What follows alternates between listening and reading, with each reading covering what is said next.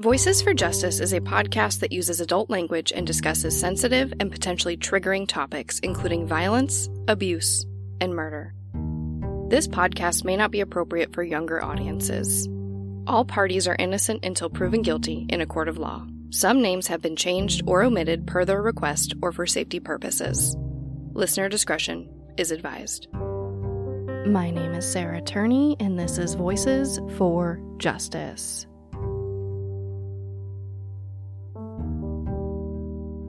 Today's episode is part 2 of my coverage of the 1991 yogurt shop murders from Austin, Texas. So if you haven't listened to part 1, I definitely recommend going back and listening to that first, otherwise this episode won't make a whole lot of sense. In part 1, I left you just after the girls' parents were notified of their deaths after they were found deceased in the I Can't Believe It's Yogurt shop. In this episode, I will be covering the investigation, a slew of false confessions, and eventual arrests. Because in the next decade or so, there will be a lot of missteps that I think are really important to talk about. Because unfortunately, the investigators in this case would not only fail to get justice for the girls, but create more victims in the process through false accusations and, in my opinion, downright dirty police work. Like with part 1, we have a lot to cover, so let's get into it. By the time he got the case of the yogurt shop murders, Sergeant John Jones from the Austin Police Department had already dealt with over 150 death investigations. But Jennifer, Eliza, Sarah, and Amy would be his very last 4. John Jones didn't always plan to be in law enforcement. He was actually a music education major at the University of Texas when he lost his job waiting tables. He saw that the Austin Police Department was looking for cadets and applied thinking it would only be temporary. But once he compared the pay and benefits of being a cop versus being a music teacher, he decided to stay on the force. Like I briefly mentioned in the last episode, John Jones was partnered with a more senior officer, Mike Huckabee.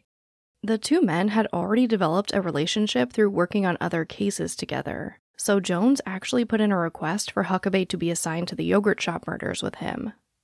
Both men were fathers of daughters, but above all, they trusted each other.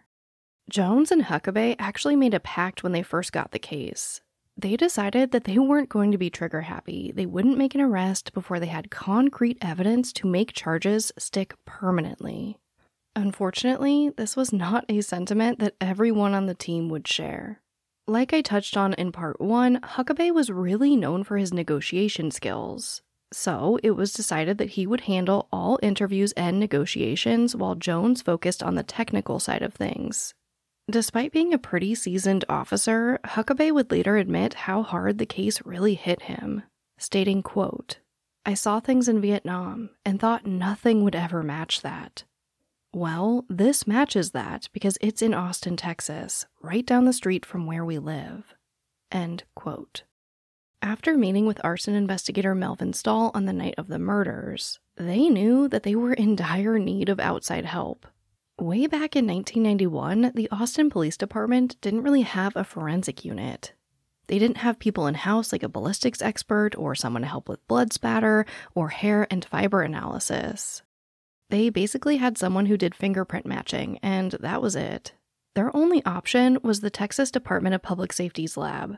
And it, and unfortunately also its staff, were pretty new and inexperienced. But they sent the head of DNA operation, Irma Rios, to the scene. According to her later court testimony, this would be maybe her second arson case.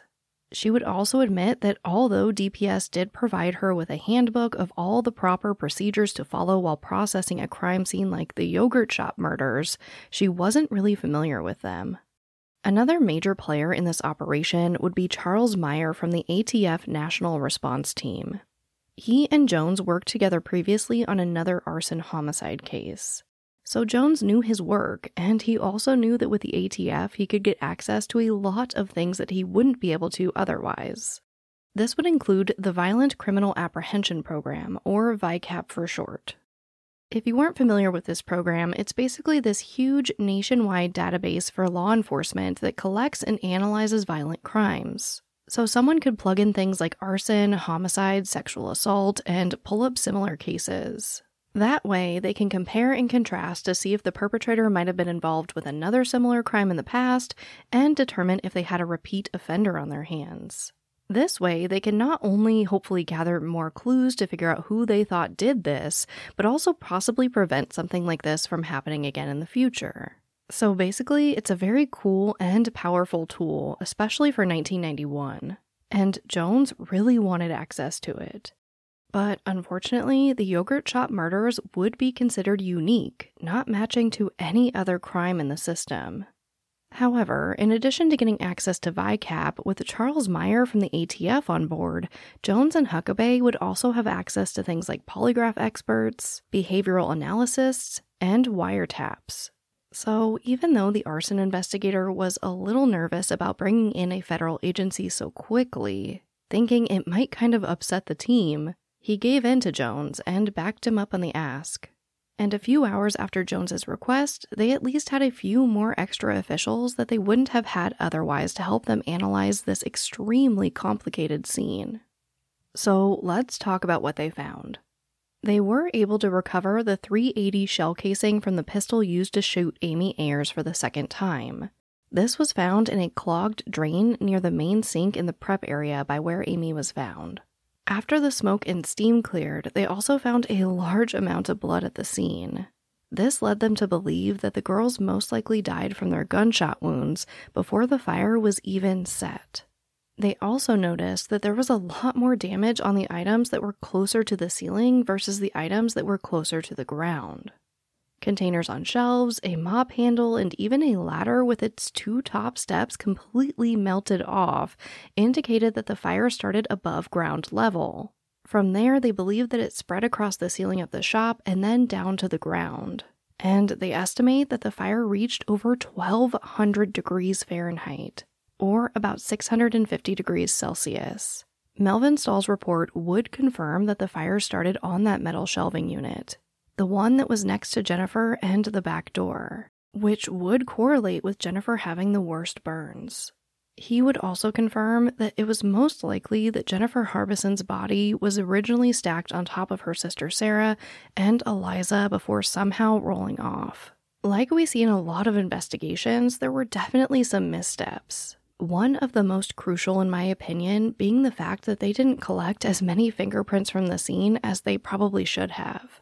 The woman in charge of collecting fingerprints was Rachel Rife, and she would later admit that she didn't really dust for fingerprints in all of the areas you might expect people to touch, but instead she pretty much just took the prints that she could see with her naked eye.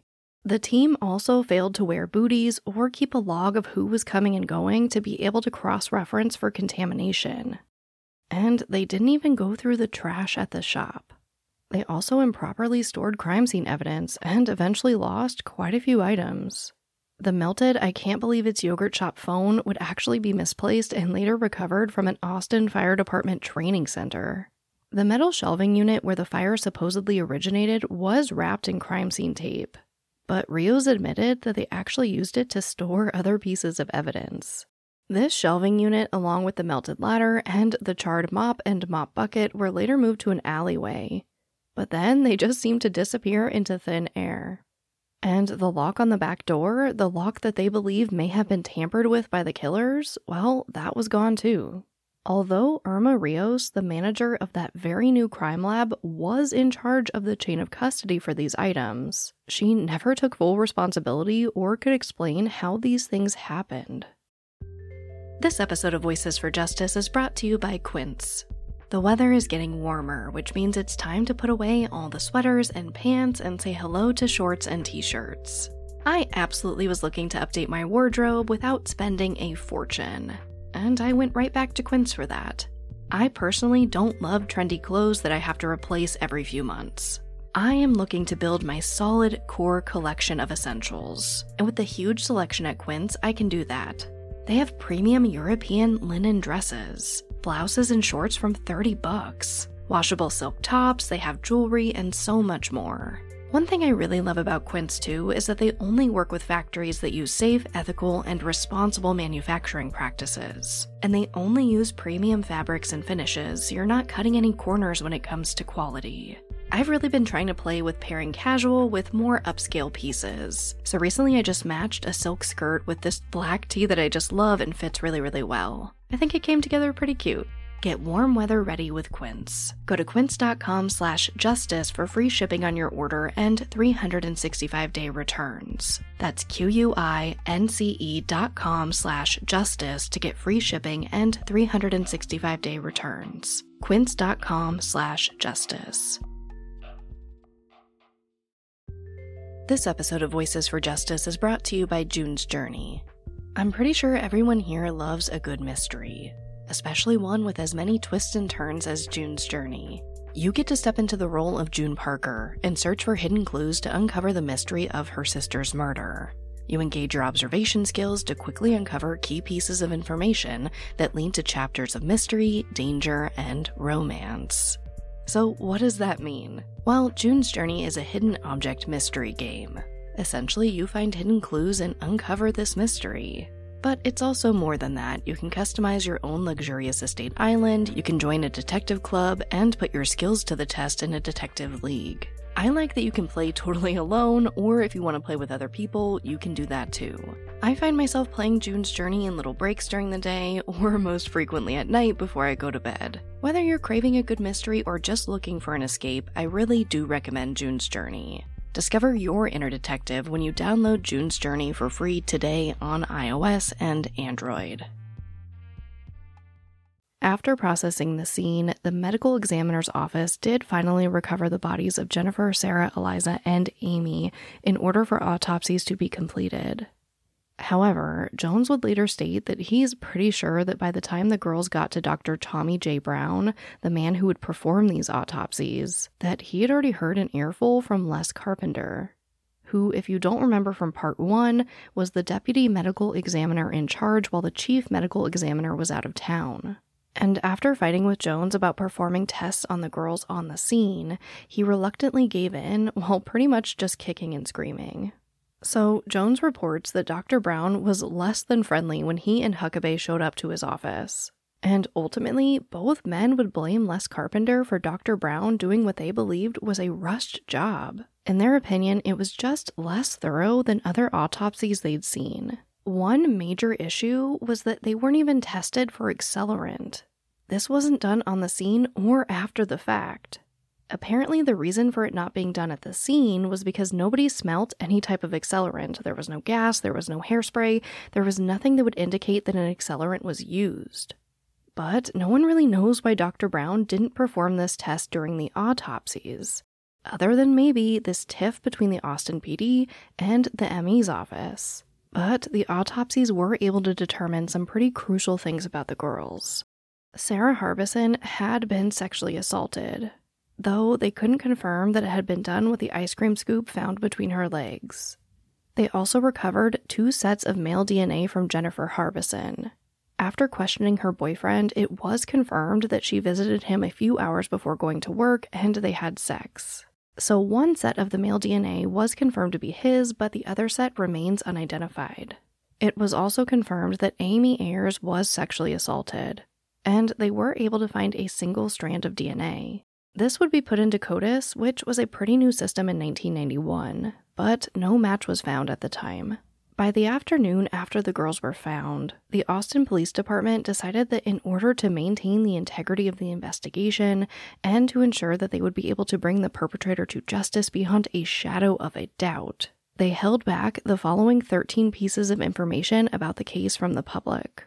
1. How and where the fire was started. 2. That the key was still in the front door when firefighters arrived. 3. The amount of money taken from the store. 4. The arrangement of the girls' bodies. 5. What was used to tie the girls up. 6. The office key was found under the cash register. 7. No one entered the office. 8. 2 of the girls' underwear was missing. 9. Both .22 and .380 caliber guns were used in the murders. 10. Amy's brother's leather bomber jacket was missing. 11. The bruise under Amy's chin. 12. That Amy was strangled and what she was strangled with. 13. That Amy was shot twice with 2 different guns. Unfortunately, a lot of this privileged information was already getting out around town. People knew that some of the girls' bodies had been stacked, that one girl was shot twice, and they even knew about the ice cream scoop. On Monday morning, the Austin PD put out a nationwide dispatch to other police departments. This had details of the case, and it asked them to reach out to them if they had any similar crimes in their jurisdictions. And not too long after, the local newspaper, The Statesman, which in my opinion would ultimately be a huge detriment to this case, ran a front page story quoting the investigators talking about details such as what the girls were tied up with, and that the back door of the shop was not locked and the front door was. And on Tuesday, the Austin PD themselves released even more information. They said that they believed that there were 2 perpetrators, and that Amy Ayers had been shot in the head twice, while the other girls were only shot once in the back of the head. They also released that they believed it was a robbery. These are small details, but it could be the difference between catching the person who did this and a wrongful conviction, which, as I've already mentioned, will become a major issue in this case. And hindsight is 20/20, right? I don't think that the media or the Austin PD were purposely trying to hurt this investigation. I think the city of Austin and their police department had never seen a case like this, and they didn't really know what to do. It's also clear that the city was an absolute wreck over the murders of these 4 young girls, and they were demanding answers. So both the media and the police were trying to give them those answers, not really knowing the damage that they were doing. The residents of Austin were obviously extremely terrified and sad. The Lanier School community, student body, and faculty and staff have been saddened by the tragic deaths of 4 young ladies for whom we mourn today. They're grieving for their classmates. 3 of the victims were students at Lanier High School. Today, the students tried to deal with the loss and their pain together. This is probably the worst, most heinous crime that has happened in the city ever. Students are encouraged to talk about their feelings. A team of counselors is at the school to help them.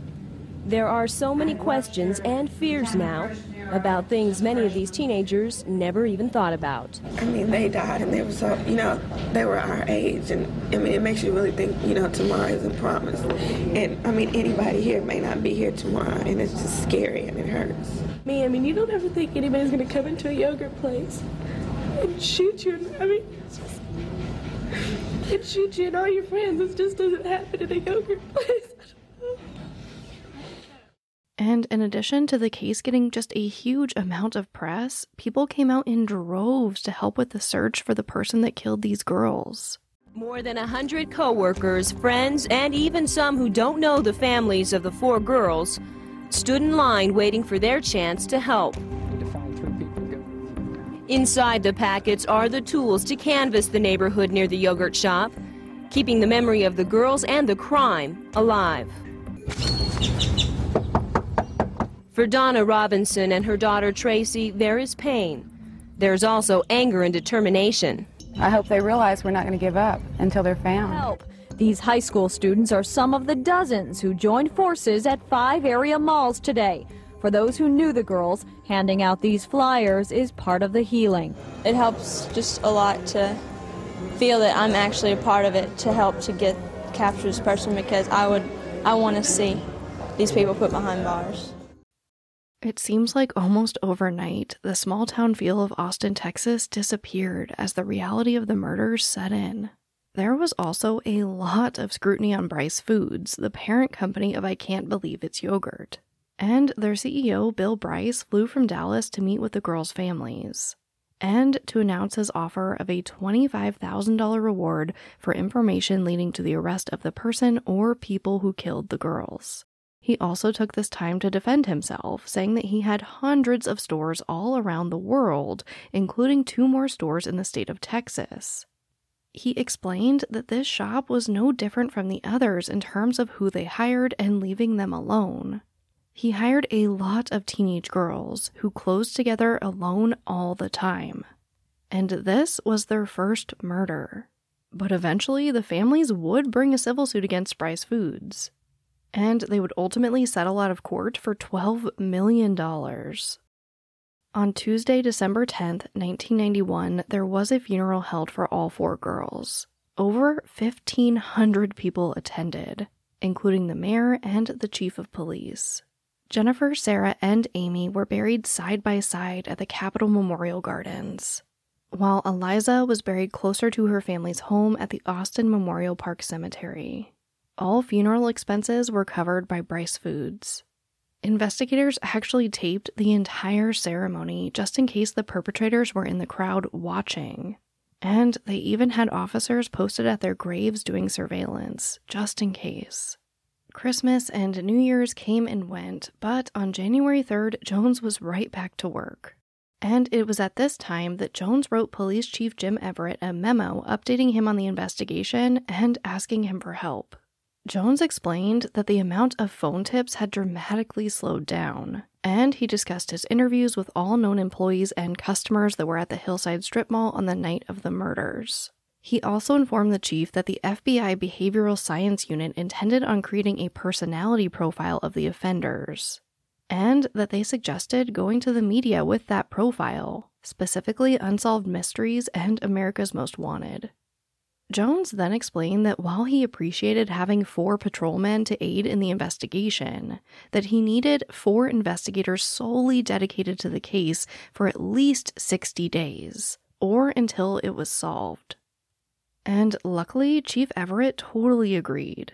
And he sanctioned a task force made up of officials from the Austin PD, the Austin Fire Department, the ATF, the FBI, Texas DPS Intelligence, the Travis County Sheriff's Office, and the Travis County DA's office. After a day-long meeting with the FBI Behavioral Science Unit, they created that behavioral profile of the perpetrators. And per their recommendation, John Jones did go to the press stating that an arrest was imminent, which, of course, made the front page of the local newspaper, The Statesman. By the following Monday, exactly 1 month after the murders, they held a press conference where John Jones stated that he must have been misquoted about the arrest being imminent. However, he would later admit that this was a lie the FBI instructed him to tell the media, stating, quote, "I did what the FBI told me to do, and I got slammed for it." End quote. But after this somewhat embarrassing issue, Jones then released their behavioral profile, stating the following 5 points. 1. More than one person was involved in the murders, and one of them had a dominant personality. 2. They were probably white and in their late teens to mid-20s. 3. And this is a long one, so stay with me. The perpetrator with the dominant personality probably didn't finish high school and was considered an underachiever with below-average grades and a discipline problem. This person probably had an explosive personality and is quick to get angry, especially while under the influence of drugs and alcohol. And they are incredibly impulsive without thinking about the consequences of their actions. They will engage in physical confrontation only when they have the upper hand. But they will not engage in confrontation without their friends present. They are probably unemployed or working a menial job. They will have a history of changing jobs, isn't a dependable employee, and has a history of being absent. They most likely live with and are dependent on an older person such as a parent. This person is probably very familiar with the area and frequents it often, most likely living in the neighborhood. They probably have a criminal history and are most likely abusive to women. This person most likely has no remorse for killing the victims, but is very anxious because things may not have gone as planned. They are also extremely concerned about their accomplices because they are most likely experiencing a lot of regret.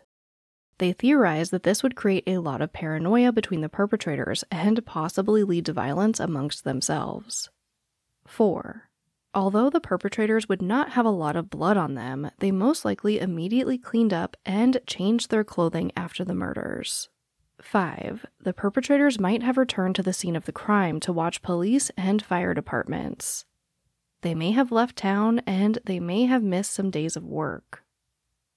This profile would appear as an entire page in The Statesman with a headline of, quote, "Many people know this killer. Do you?" End quote. By February, Jones and his team were given more office space, more equipment, and more money for overtime to help solve the murders. Jones would later state that he was essentially given whatever he needed for the investigation, and that no one wanted to be the person that hindered it. They knew the entire world was watching, and they still had a lot of work to do, with at least 50 more witnesses to interview. By the end of the month, 12 billboards with the girls' faces and the words "Who killed these girls" were placed strategically around the city. Over time, there would be 20 more put up as the reward money rose to $100,000.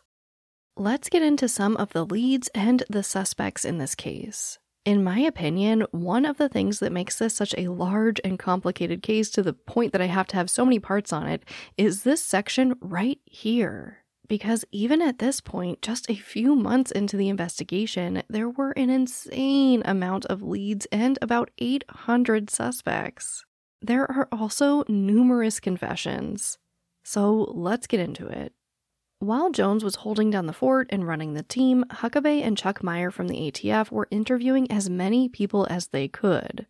They interviewed convicted serial killers, a young man who had extremely violent episodes, including raping his younger sister, and notably, 2 people that in 1990 used small caliber pistols to rob a bowling alley, shoot the staff execution style, and then set the building on fire.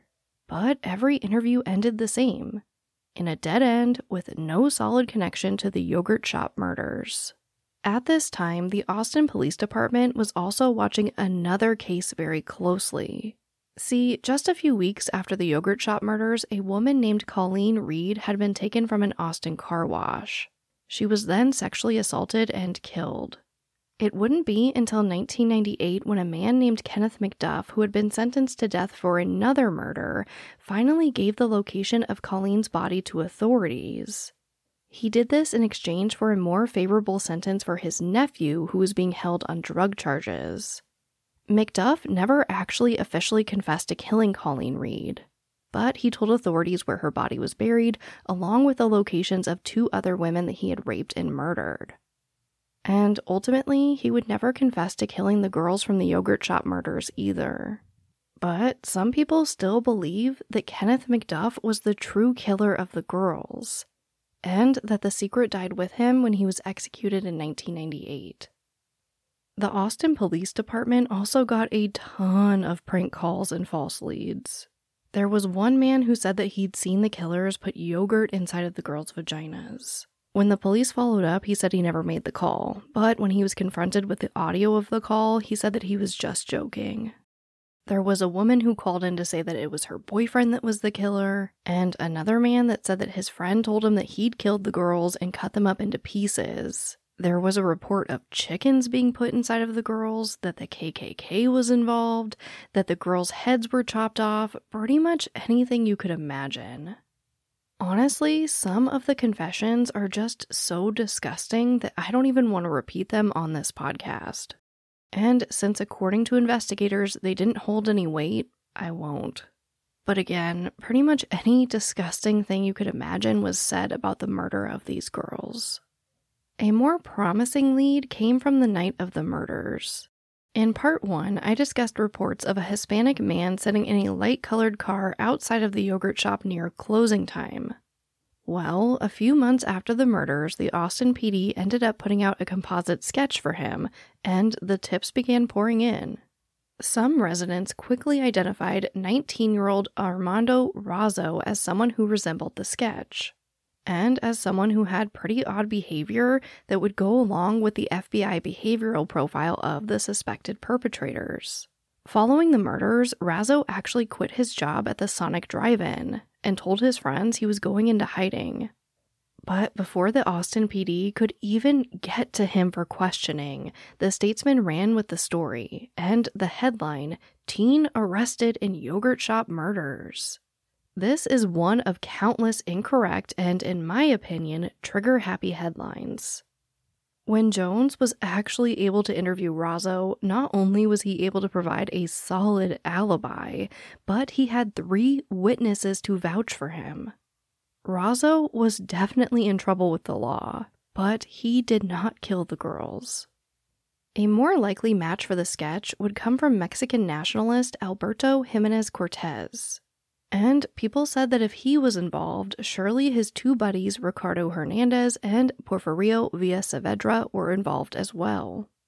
All three men were actually already wanted for the kidnapping and rape of a woman at an Austin nightclub about a month before the yogurt shop murders. But like Jones and Huckabee promised each other, they weren't going to jump to arrest that easily. They wanted to gather more information first. So, in the summer of 1992, the case and the sketch were featured on America's Most Wanted. And people continued to identify the person in the sketch as Alberto Cortez. So, the Austin PD went after Cortez, Hernandez, and Saavedra. Jones did notify the families, but he warned them not to get their hopes up. But it did look pretty promising. The men were known for drug trafficking, brutality, and crimes against women. And they conveniently left town right after the murders. At this point, Chuck Meyer requested permission for he and bilingual ATF agent Jack Barnett to be able to make the trip to Mexico City once all three men were located. Jones, of course, really wanted to go as well, but he was told to hang back because if he went, then the entire city would get wind of how serious of a lead this was. In August of 1992, the Austin PD actually struck a deal with the Mexican consulate. They would hand over the kidnapping and rape case from the Austin nightclub. And in exchange, the Austin PD would be allowed to interrogate the three men once they were found. No one was really fond of this deal, but it seemed like their only option at the time. By October, Saavedra and Cortez were arrested on suspicion of being involved in the yogurt shop murders. And they were flown to Mexico City, where they were then charged with the kidnapping and rape of the woman from the Austin nightclub, as well as drug trafficking and gun smuggling. They weren't being charged with the yogurt shop murders just yet, but this meant that they were at least able to question the men about the case. This was kind of a big deal. The DA's office even put out the following statement, quote, "Not only the people of Texas, but the entire United States has grieved with us over our loss. This case represents an unprecedented level of cooperation, and we look forward to continuing to work with the Mexican officials." End quote. But they had a major problem. Mexico's Deputy Attorney General was absolutely against extradition of his citizens to the United States. So, although they did agree to let U.S. authorities question the three men, they didn't say anything about extraditing them to the United States for prosecution. And this was a major issue for the Austin PD because both Cortez and Saavedra would ultimately confess to killing all four girls. When reporters approached Saavedra and asked him why he did it, he just shook his head, and authorities took him away. Later that day, it was reported that he, quote, forced the girls to submit, then he raped them, tied them up, and shot them. End quote. Jones again warned the girls' families not to get their hopes up. But how could you not? Jennifer and Sarah's mother would state that she immediately got sick to her stomach. And, quote, "You want to feel good about it, but it brings the reality back." End quote. The thing is, Jones wasn't really convinced that these were the guys. That these were the guys that killed Jennifer, Eliza, Sarah, and Amy. So, when Mexican officials asked for the autopsy reports, Jones refused. He told author Beverly Lowry, quote, "If we'd done that, they'd have every piece of information they needed to charge them, try them, find them guilty, put them away for life.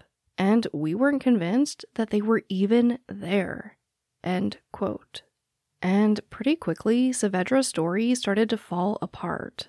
When he was questioned by Huckabee and another Austin PD official, he'd said that maybe he killed 3 girls that night, mutilated them, and tied them up with rope.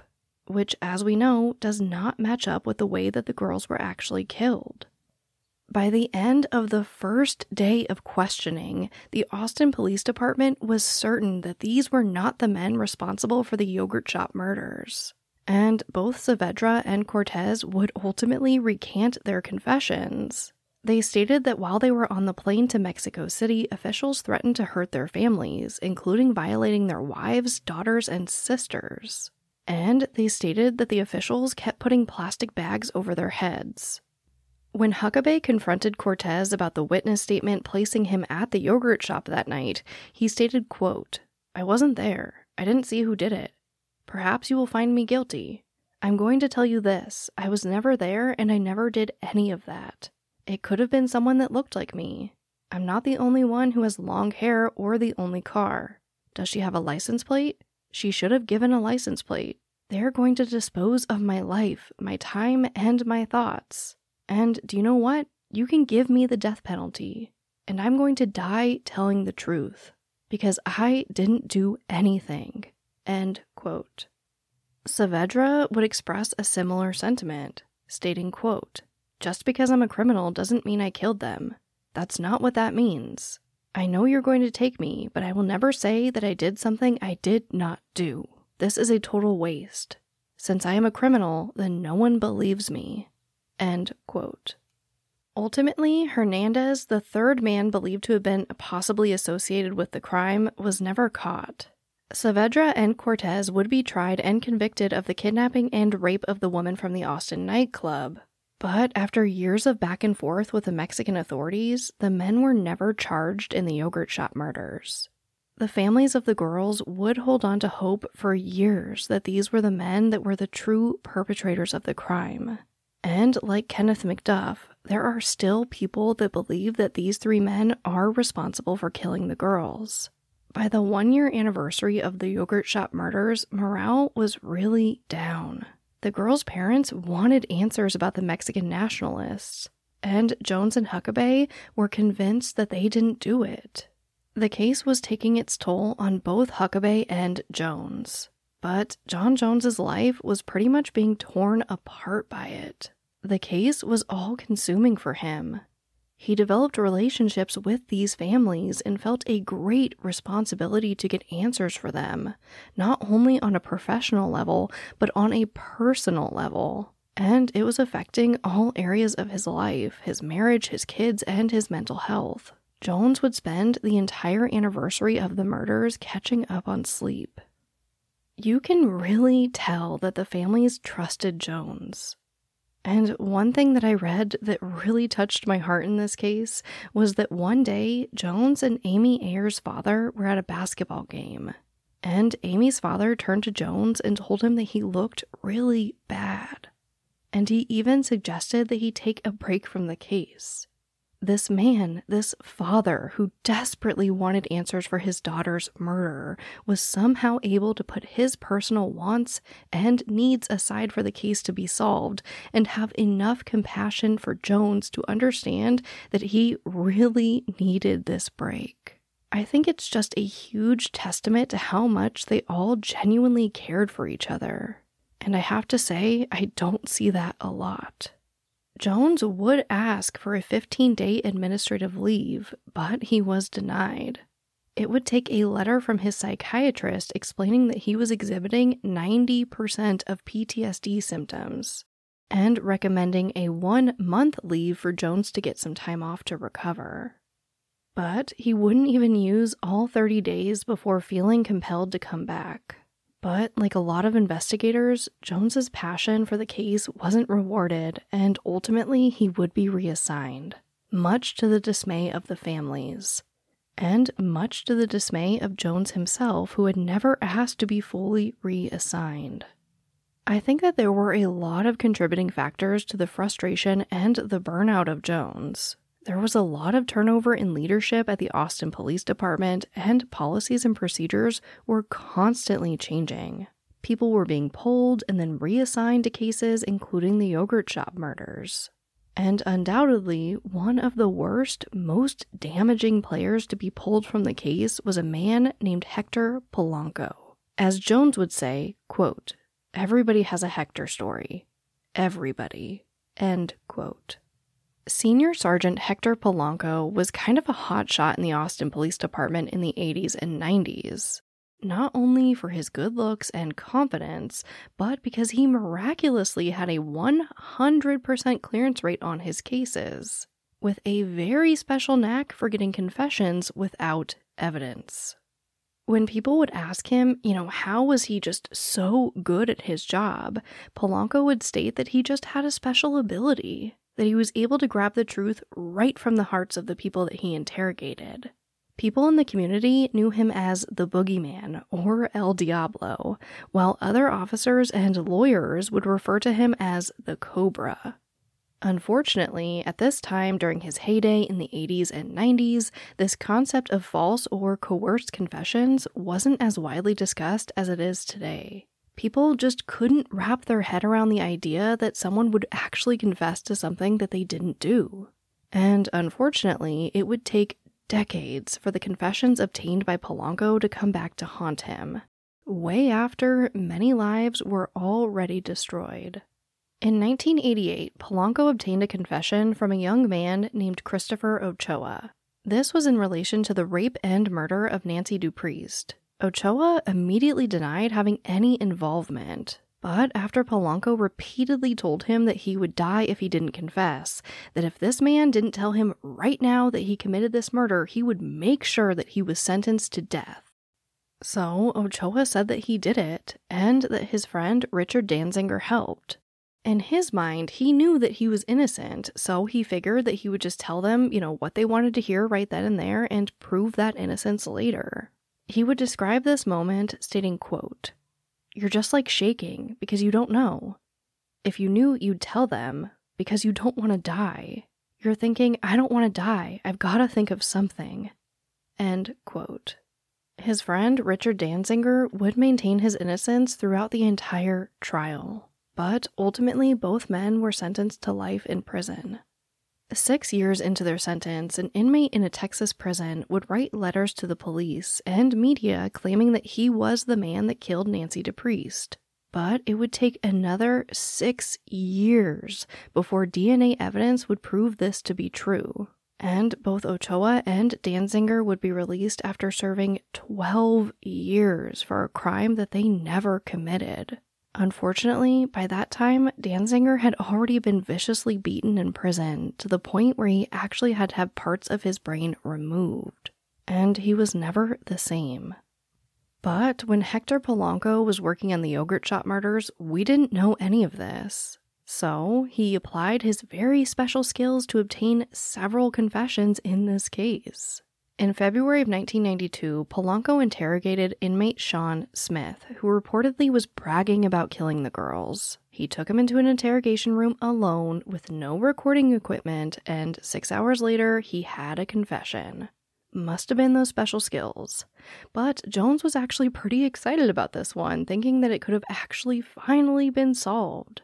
But after a little more digging and a polygraph test, it appeared that Smith didn't kill those girls. He did have information relevant to the case, but nothing that wasn't already confirmed to have been leaked to the public. When asked why he signed the confession, Smith admitted that Polanco actually made him believe that he did it.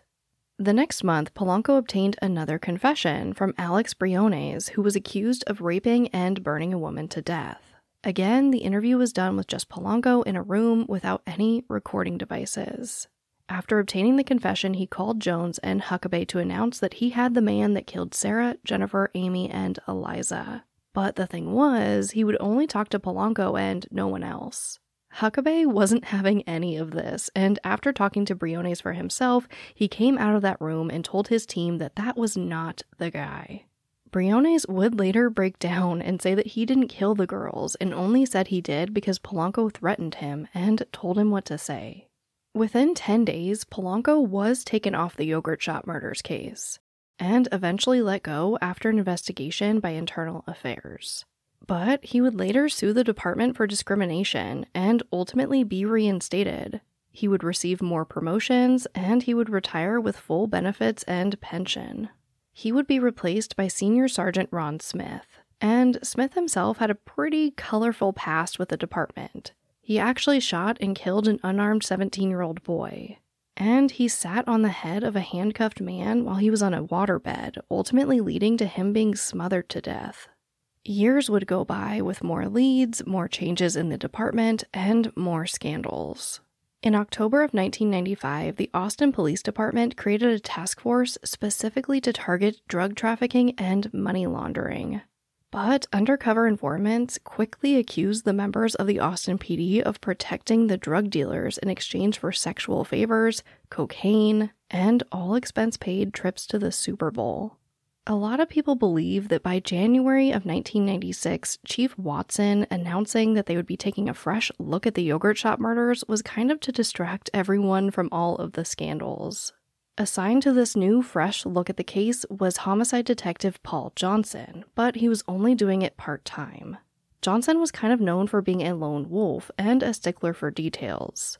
So it was kind of perfect for him because his job was basically to comb back through all of Jones's and Huckabay's work for any missed opportunities or leads.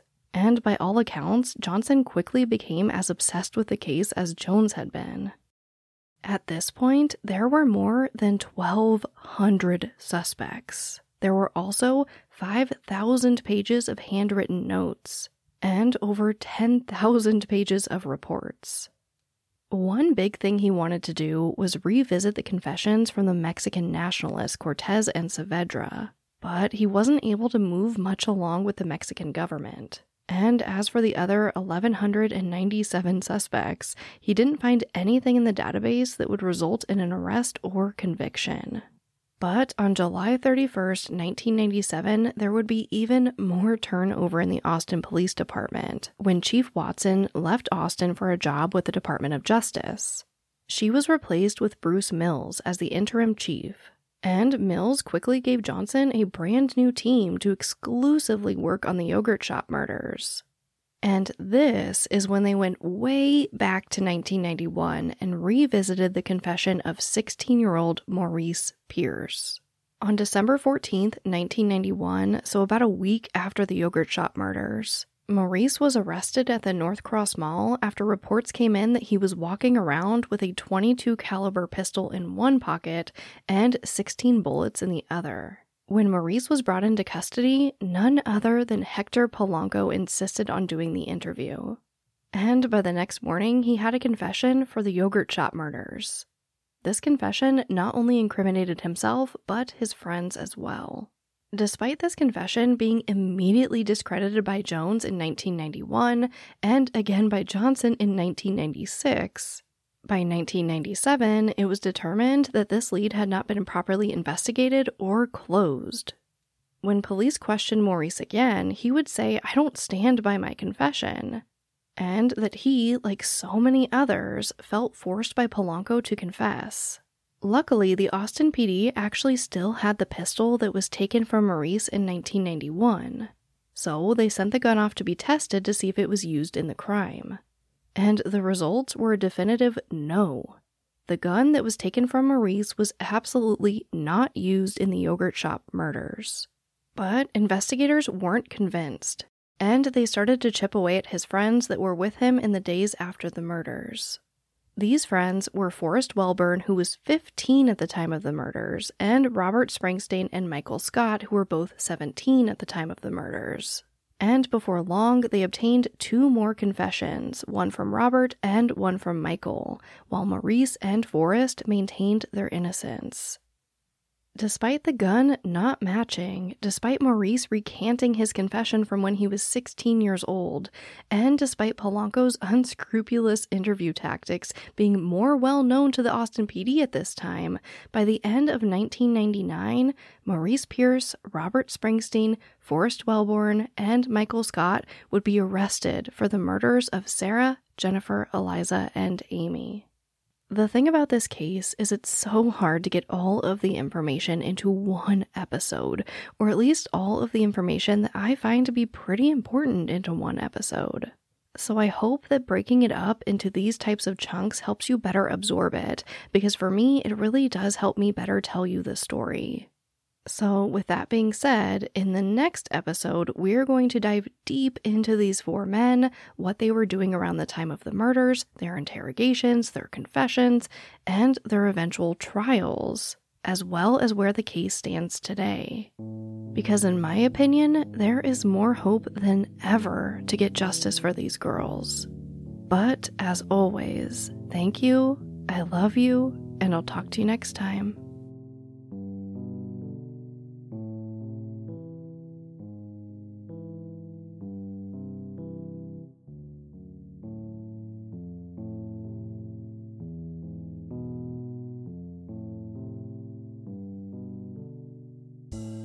Voices for Justice is hosted and produced by me, Sarah Turney. For more information about the podcast, to suggest a case, to see resources used for this episode, and to find out more about how to help the cases I discuss, visit voicesforjusticepodcast.com. And if you enjoyed this episode, please take a moment to rate and review the show in your podcast player. It really does help more people find the podcast and these cases in need of justice.